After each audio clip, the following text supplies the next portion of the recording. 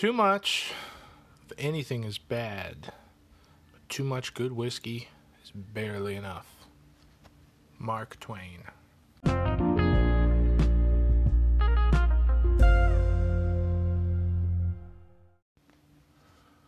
What's up, everybody? Welcome to the last Dram. I'm going to be honest right from the outset, I really have no idea what I'm doing with this.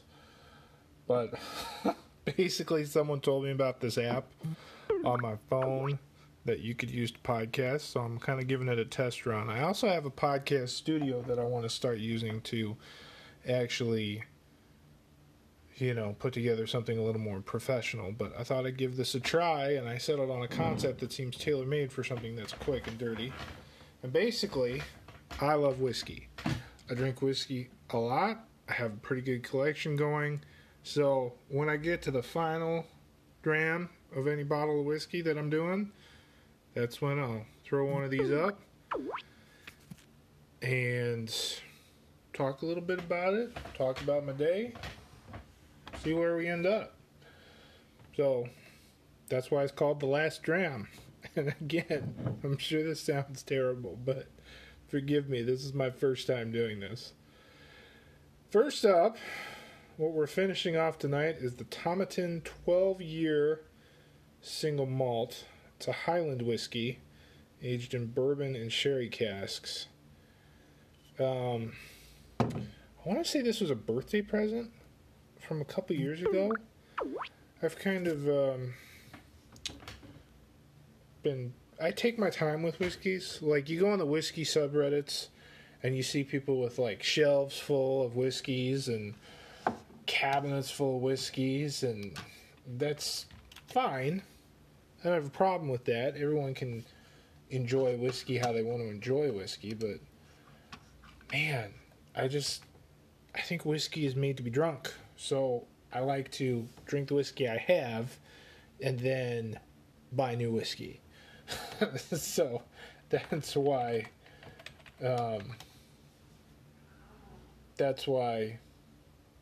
that's my general philosophy on whiskey. So I don't like to sit on my stuff. I like to drink it. Oh, that's good. But anyway, this was a birthday present, and it's one of the two single malts I've got going right now. The other is a 12-year-old Lafroig. And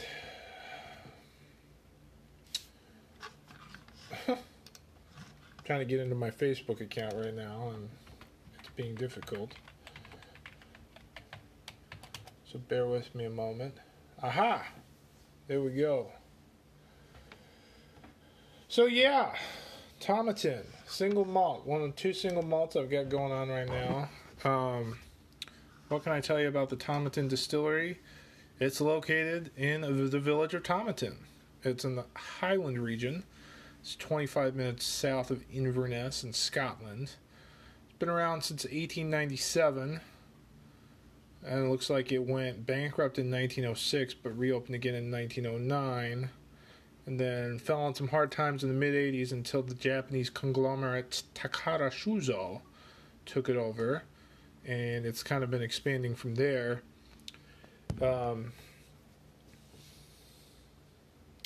I haven't been in the market for a single malt for a while, so it's going to be kind of interesting to kind of look around and see what other single malts are out there that I haven't tried yet. This one I really liked. It's light, it's not heavy, it's not an Isla, so it doesn't have the peat, so it's not smoky. And in general, it's just a really solid whiskey, I have to look up in fact, I'll pull up my my review and see what my initial tasting notes thought, see if they match up with what I'm getting now. But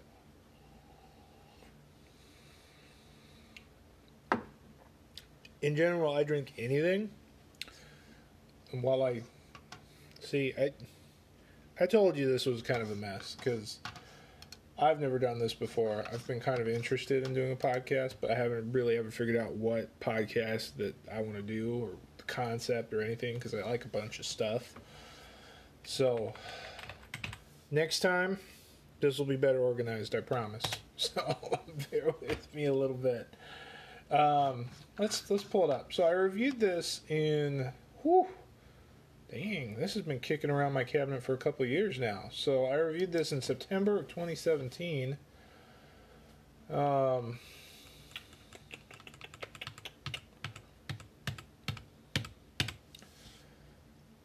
See what I thought here. Color, it's pretty light in color. As color goes, it's probably about straw gold. It's not very dark whiskey. It's not very heavy. On the review, I said the nose was kind of unusual, and I think it still is. I said it had notes of apples and pears with some kind of tree-grown orchard fruit and some kind of spice kind of underneath that. And I wanted to say nutmeg. So, apples, pears, and nutmeg. So I'm going to do it. That's me probably overcompensating for the sound quality on this.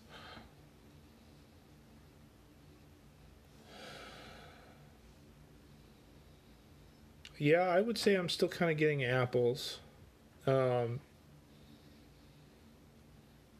It's definitely kind of an orchard fruit. I think that still holds up. It's been a couple years since I've really kind of taken a look at this, but it's nice. The nose is really nice on this. In terms of the body, let's take a sip and find out here.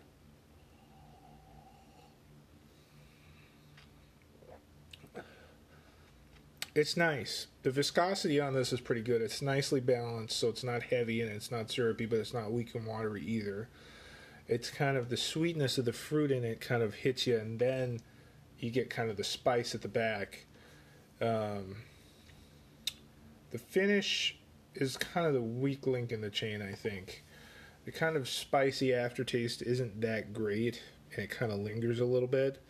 And the warming isn't, it's just kind of there. Like, you try whiskeys, and, sometimes it really kind of burns going down, but then the warmth kind of just spreads right through you, and it's good. Sometimes they're more gradual and gentle. This one's just kind of, it's whiskey. It's no big deal. Originally, I gave this about 3 out of 4. I think I probably graded it a little harshly. I mean, it was pretty solid for a single malt. But I'd say that's about right, really, even after all of this. So that's the Tomatin 12-year single malt. What else can I talk about whiskey? I suppose since this is my first episode doing this, I should probably talk about my general family history with whiskey. It's a family thing. My grandparents drank whiskey. My granddad was a kind of a Glenmorangie man. As my dad kind of got older, he started getting into whiskey more and passed it on down to me. And so I'll try pretty much anything that's whiskey. You'll see kind of in some upcoming episodes, we got some bourbons, we got some rye kicking around. My big thing lately is that whenever we go somewhere on vacation, I like to try and get a local bourbon or a local whiskey that I can't get where I'm at in Iowa. So that's my general philosophy on it. I'll drink any whiskey. I'm not just a single malt person. I've had blended. I've had, ryes. I've had organic light whiskeys. I've had all kinds of things, Really, I think it's about what you enjoy and how you approach it. I mean, there's nothing wrong with just being a single malt person. There's nothing wrong with just doing bourbon or rye. It's meant to be enjoyed. And that's really kind of my philosophy on the thing. I think people, when it comes to whiskey, can get pretty serious about it overall. And in general, I just like putting my feet up at the end of the day. I like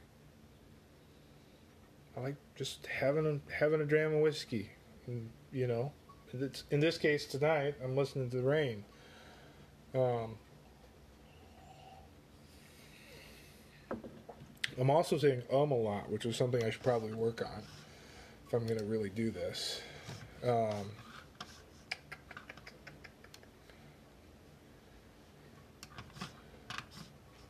What else? What else is going on? What else have I been doing with my life? And in general, I'll talk a little bit about the whiskey. This is so terrible. This is so terrible and spontaneous, and for that I apologize. So, in general, the flow of this is going to work a little bit like this. I'll talk about the whiskey that I'm finishing off. We'll talk about the taste, do kind of a mini review. We'll talk about other stuff, and when I'm done, that's when the episode's done. When I'm done with the dram, I'm shutting it off. So after I've cleared away our business, I might talk about whiskey-related things. I might just talk about, what happened during my day, Right now, I'm flying solo. Wife and kids are up visiting the mother-in-law for the night. I'm kind of glad they are, because we're getting some nasty weather around these parts. Got a flash flood warning that came in over the phone, so I'm kind of glad they stayed up there. My agenda for tonight is to finish this whiskey, hop on the exercise bike, and go to bed. And then tomorrow I go to work, and, that's pretty much it.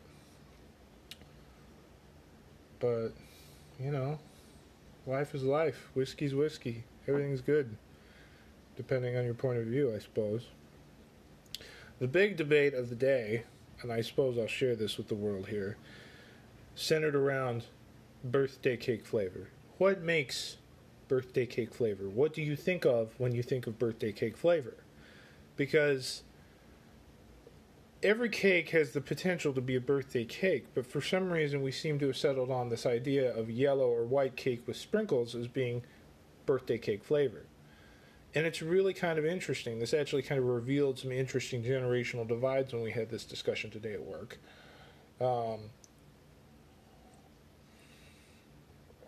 Because in general, I think this is a fairly recent phenomenon.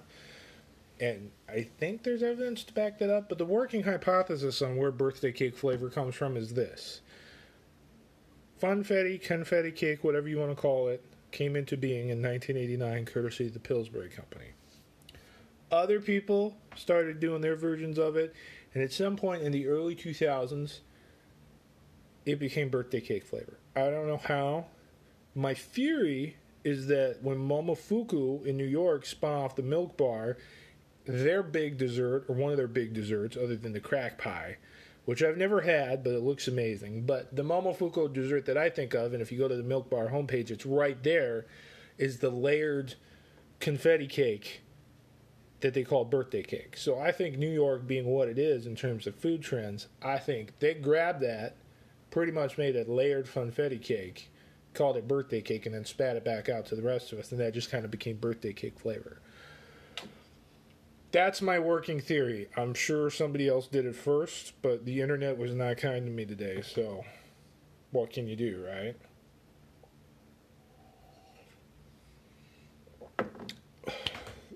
For some reason, right now, I'm reading a whole bunch of stuff, kind of like I read multiple books at once. I don't know why. I think just to kind of give my brain a break. I'm finishing up a collection of short stories by Liu Cixin, and if I'm mispronouncing that, I'm sorry. So I just started The Wandering Earth tonight. I might watch more of it when we're done here while I work out.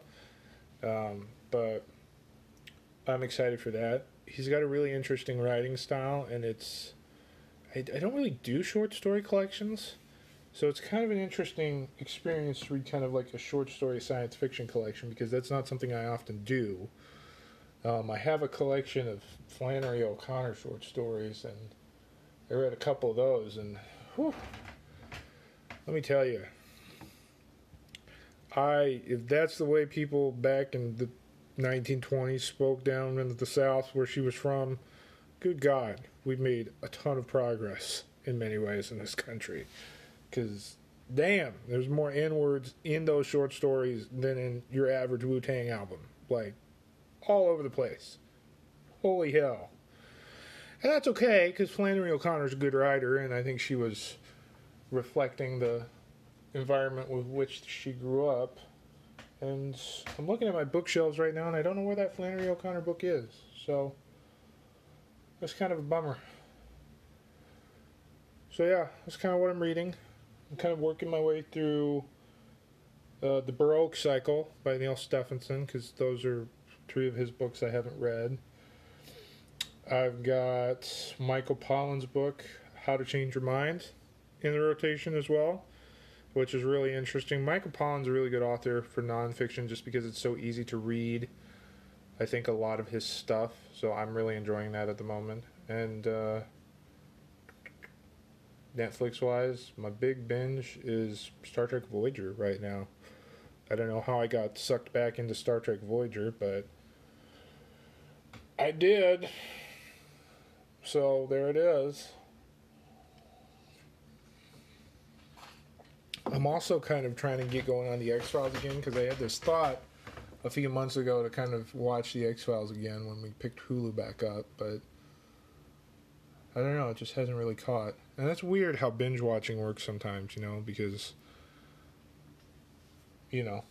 sometimes you're just in the mood for something and it just works and you just take off like a rocket, and sometimes you don't. And I want to say it was that 7 of Wine podcast, because I gave that a try and I listened to their take on Caretaker, which is Star Trek Voyager's pilot, and I really enjoyed it. So then I watched it, because, I listen to a bunch of podcasts about TV shows, but I don't actually watch the episodes they talk about.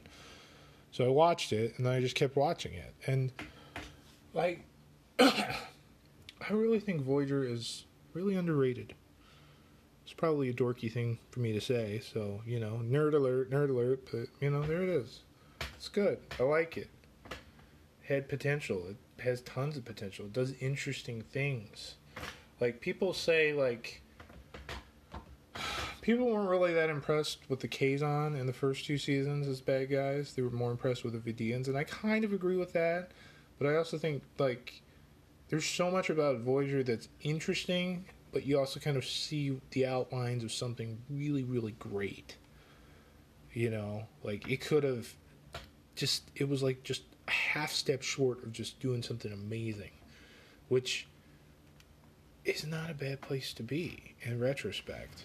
And I love how in the early seasons, they really lean into the technobabble, and a lot of the episodes are kind of them working as a team to solve whatever crazy problem they're dealing with at that time. And what was the episode?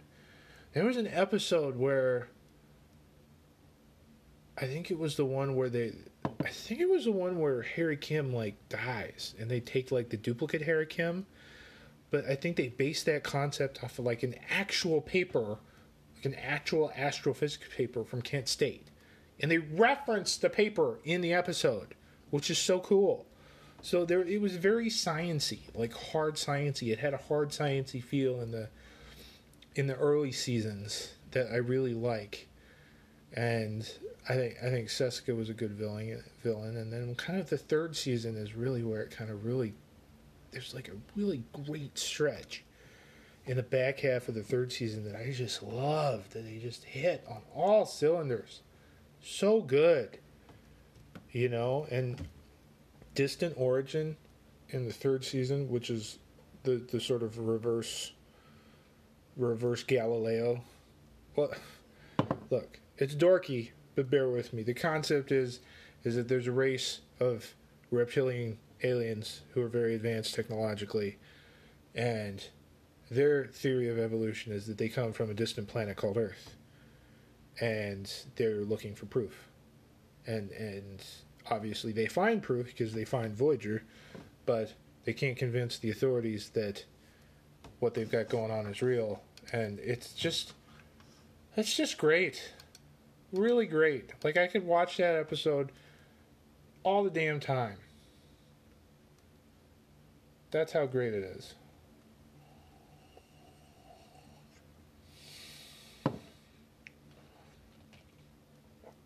Ooh.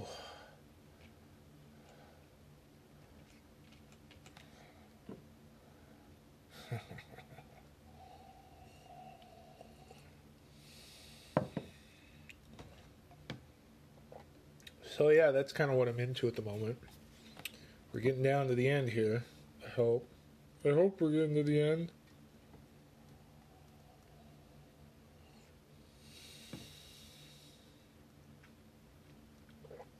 Ooh. What do we got here? What's on my wish list for whiskey? I guess that'd be the other thing I could talk about. Well, mellow corn is kind of on my wish list. And in terms of single malts, I'd really like to get a hold of a Lowlands single malt or a Campbelltown single malt, because those are two regions that I don't think I've hit up yet. Like, I've had a Scotch from kind of all over the place, but I kind of want to get a hold of a Lowlands Scotch, just kind of see what that region's all about.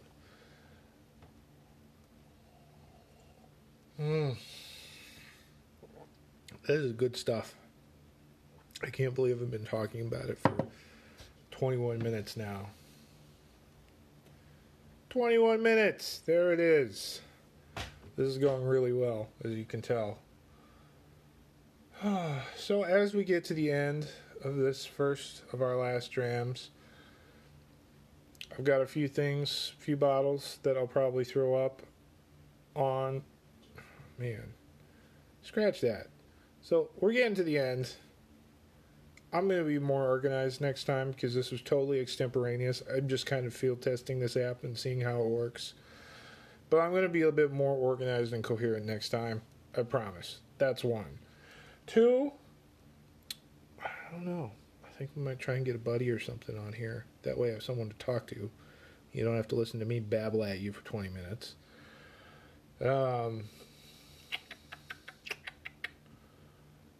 What else? What else can I tell you?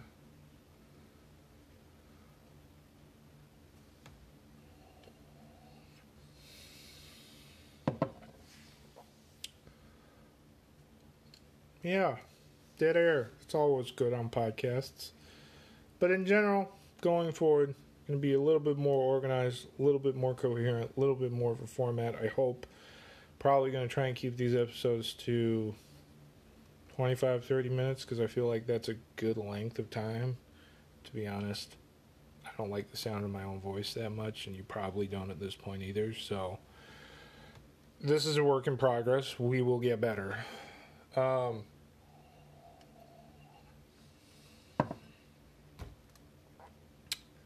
Yeah, that's really kind of about it. We're kind of almost at the end here. I can't really think of anything else I want to say. I'll tell everybody where to plug in and follow me on social media and stuff like that in the outro. And then we'll get this puppy posted. See what the reaction is. So,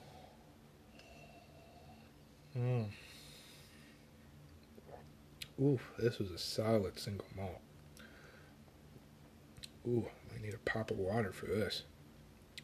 Feeling this a little bit. Well, we're down to the last sip, so Tomatin 12-year-old single malt. If you're in the market for a single malt, this is a pretty good one to buy. If you're a beginner and you're just kind of looking to break in, I would also recommend this one too.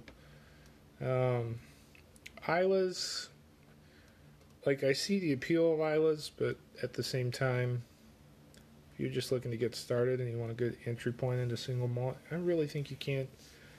This is a good solid choice, I think. So, last sip here.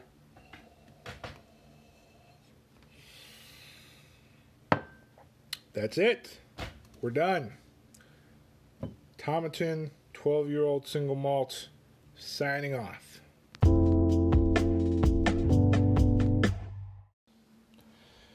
Hey, thanks for listening to The Last Dram, a small little podcast about whiskey and the wonderful life that comes along with drinking it. You can find me online at litcityblues.com, where I blog. I'm currently on hiatus, but I'll be back July 5th. You can follow me on Twitter at litcityblues. You can find me on Reddit at the same username, u/litcityblues. If you want to read some of the books I've written, there are 2 out there in the world, The Prisoner and the Assassin, and its sequel, The Arrows of Defiance, are available at all major ebook retailers. That's it, kids. Stay thirsty, drink whiskey, to your health.